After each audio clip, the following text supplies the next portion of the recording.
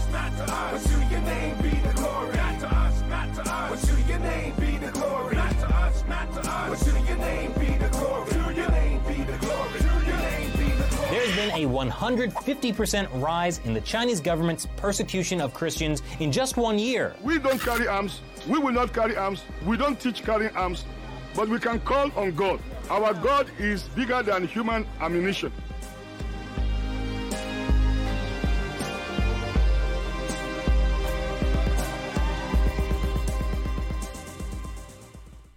Hey everybody, welcome back to The Fifth Seal, episode 42. I'm your host, the Evangelical Norm. The Fifth Seal is a podcast designed to raise awareness for the persecuted church around the world and to pray for our brothers and sisters who are being persecuted simply because of their faith in Jesus Christ. This is a podcast that started it all for me. About 9 years ago, I started out in November counting down the World Watch list from number 30 to number 1. Now we count down from 50 to number 1, January through October. We do 2 countries a month, counting down from 50 to 31, which is why the episode numbers go backwards. And then November, again, we do Persecuted Church Awareness Month, where we count down countries 30 through number 1. So that being said, it is Wednesday, May 6th, and this is our update on the persecuted church around the world. This from persecution.org. International Christian Concern has learned that on May 3rd, local authorities violently raided a house church in China's Xiamen City in Fujian province during Sunday worship. Several members were injured during the process as the police wrestled them to the ground and dragged them across the floor. At 9 a.m., dozens of security guards and officers from the local ethnic and religious bureau descended on Jingguang Church in Jimai district as the members sang worship songs. Without any legal documentation, the authorities interrupt the service, calling the gathering quote-unquote illegal. The male church members blocked the entrance but were only able to resist for a short period of time. It did not take long for the authorities to rush in through the door, yell at the members while demanding them to stop recording with their cell phones. Seeing the resistance, the police dragged several members out of the door and snatched their cell phones. In a video shared by preacher Yang Zibo from Zhongziding Church, the police can be seen pressing members' heads down to the ground. Others yelled, quote-unquote, "Stop filming," to church members and neighbors who were recording the violent intrusion.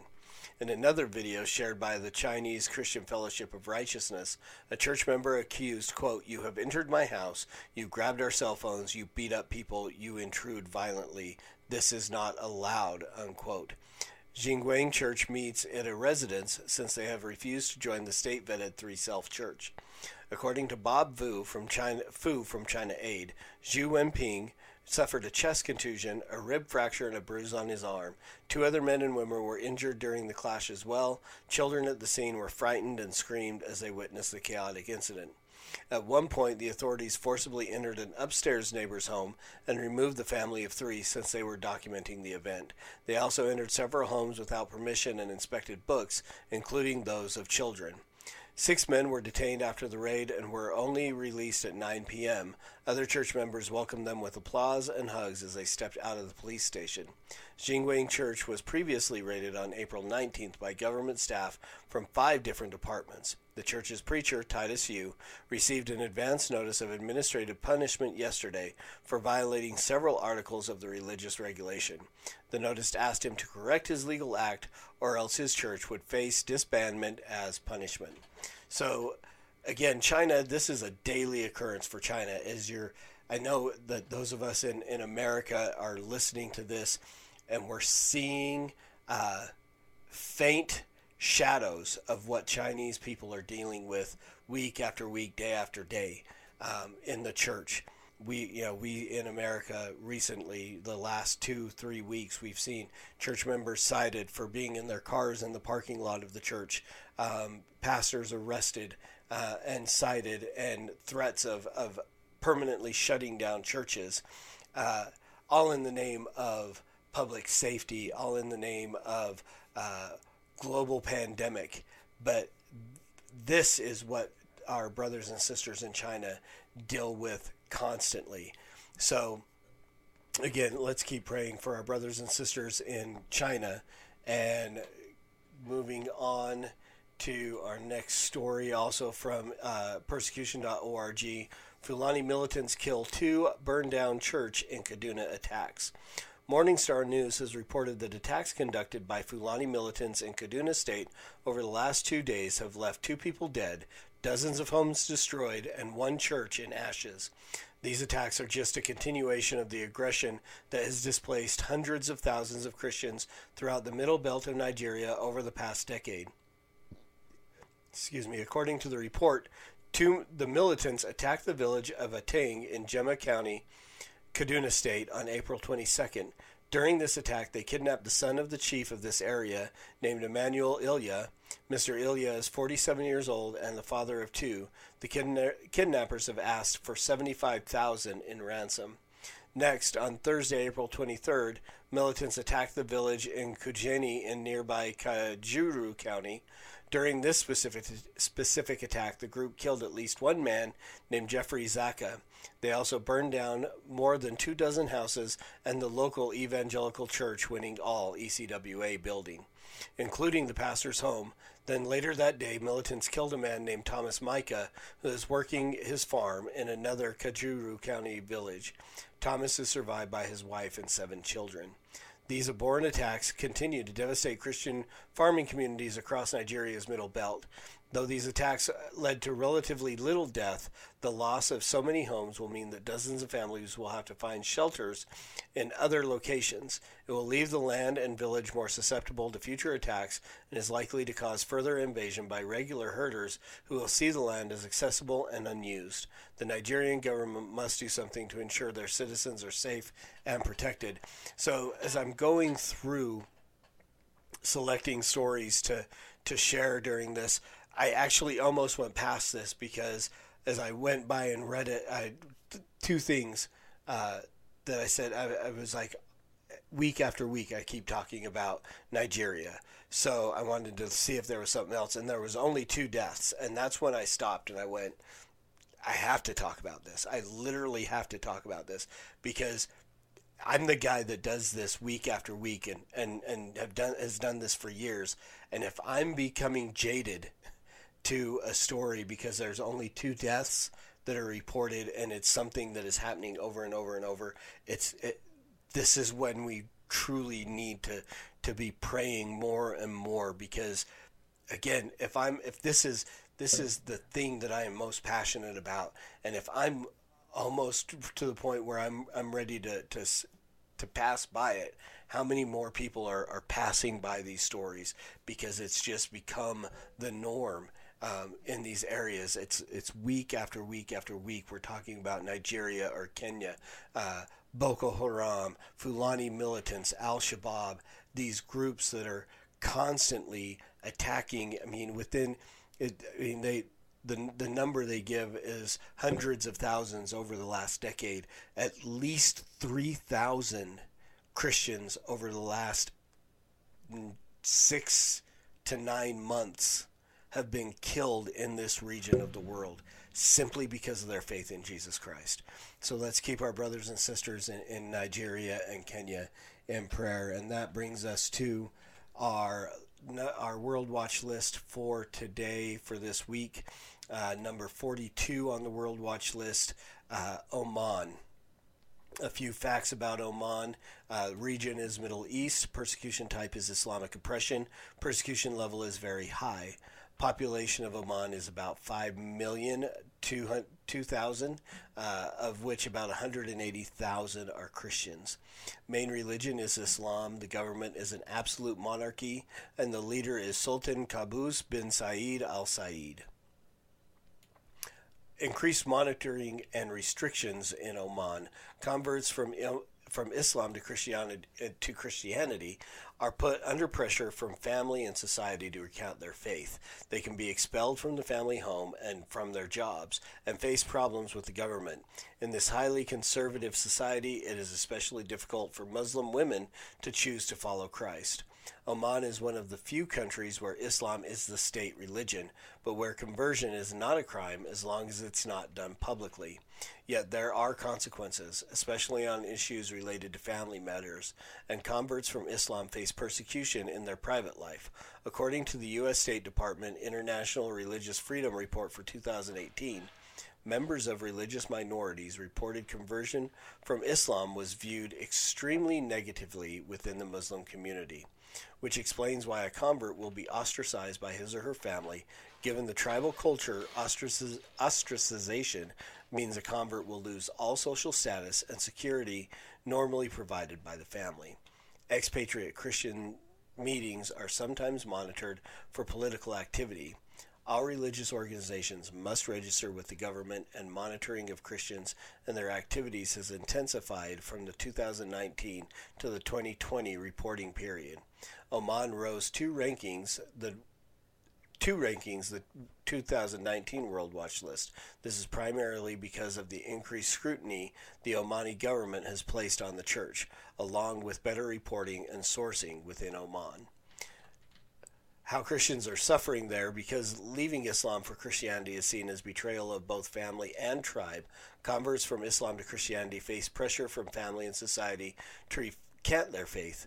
In this Arabian Peninsula country, believers often face Christian persecution, including being shunned by their families and expelled from their homes and jobs. They can also encounter problems over child custody and inheritance. All religious organizations must be registered with the authorities. Expatriate Christian communities are tolerated, but their facilities are restricted and Christian meetings are monitored, with authorities recording what's said and noting if any nationals are in attendance. A couple of examples: public proselytizing is forbidden. It can only be done privately. Reportedly, some converts and expatriate Christians involved in proselytization were called in for questioning in the 2020 World Watch List reporting period. Non-Muslim religious groups must register with the government, which then approves and controls the leasing of building to such groups. Female Christian domestic workers are likely to be particularly vulnerable to sexual abuse because of their faith. Some prayer points for Oman. Proselytizing can only be done behind closed doors. Pray Christians will continue to share the gospel no matter the cost. Local imams encourage the upholding of the cultural norms which are intertwined with Islamic principles. Pray believers have wisdom and discernment on how to navigate potential conflicts.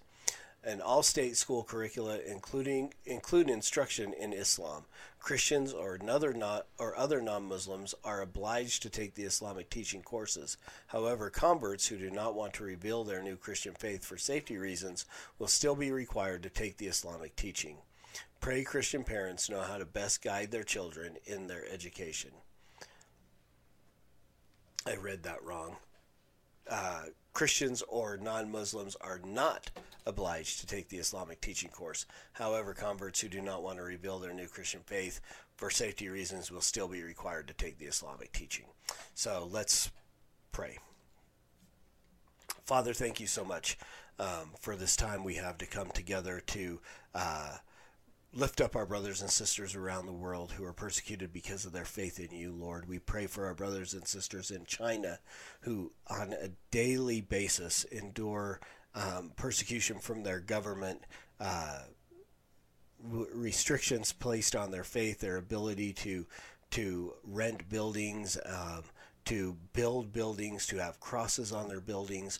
Lord, we pray that you would keep their faith strong, that they would as the government continues to deface and destroy churches, that they would continue to build and grow there, and that as people see what the government is doing, that you would even use that to draw those people to yourself as they hear these Christians that are willing to continue to stand and continue to proclaim their faith and trust in you, Jesus, that would be a catalyst that you use to draw other people in those areas to yourself. We pray for government officials to be saved. We pray for police and law enforcement and security who facilitate these attacks, Lord. We pray that they would be saved, that you would draw those people to yourself, and that those testimonies would go forth and you would be glorified in that. Lord, we pray for our brothers and sisters in Nigeria, in these areas where these Fulani militants are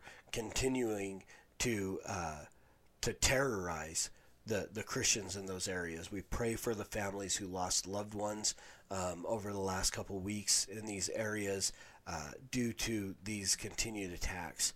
Lord, again, we pray that you would strengthen the resolve of those church members there, that they would continue to meet, to praise you, to glorify you, and that, again, God, that you would use that to draw even the very persecutors, the way that you did Paul, that you would draw them to a place of repentance and salvation and faith in you, Lord. Father, we pray for our brothers and sisters in Oman that are not allowed to publicly share their faith and to publicly witness. Lord, I pray that you would provide opportunities for them to share the gospel with people, with anyone who would hear it, and even that there would be some who would willingly face imprisonment for sharing the gospel publicly to call people to repentance and faith in you, Lord. We pray for those who believers there, that they would have wisdom and discernment on how to navigate the conflicts with the imams in the area. Lord, we pray that you would just give wisdom to the believers, the pastors, the elders in these churches, Lord, that they would just be that they would be innocent as doves and as wise as serpents, Lord. We pray for the students that are there that are afraid to reveal their conversions from Islam to Christianity, Lord, that they would, as they are being indoctrinated with Islamic teaching, Lord, I pray that you would protect them, protect their faith in you, and Lord, ultimately, I pray that they would be willing to just stand openly and proclaim their faith, to glorify you in their willingness to endure ostracization and persecution for their faith in you and what you've done for them, Lord. And Father, again, as we pray that in all these things that you would be glorified, in our prayers that you would be glorified for our brothers and sisters around the world, that you would just continue to strengthen their faith, their resolve, to use their testimonies to draw others to yourself, and that your church would continue to grow in all these areas to your glory. And in your name we pray, Lord. Amen. Thanks, guys, again, for being part of this. If you know anybody who is interested, that would be willing to come and spend a few minutes every couple of weeks and daily throughout the month of November to join us in prayer for our brothers and sisters around the world, or just interested in what is happening to the persecuted church around the world, invite them to come join the Fifth Seal Facebook page, or you can go send them over to the Evangelical Norm on YouTube, where they can like and subscribe and get all the different content that comes out there. But I appreciate your time, willingness to join me to pray for our brothers and sisters who are persecuted around the world. And as always, preach the gospel at all times. Use words, they're necessary. And until next time, Soli Deo Gloria.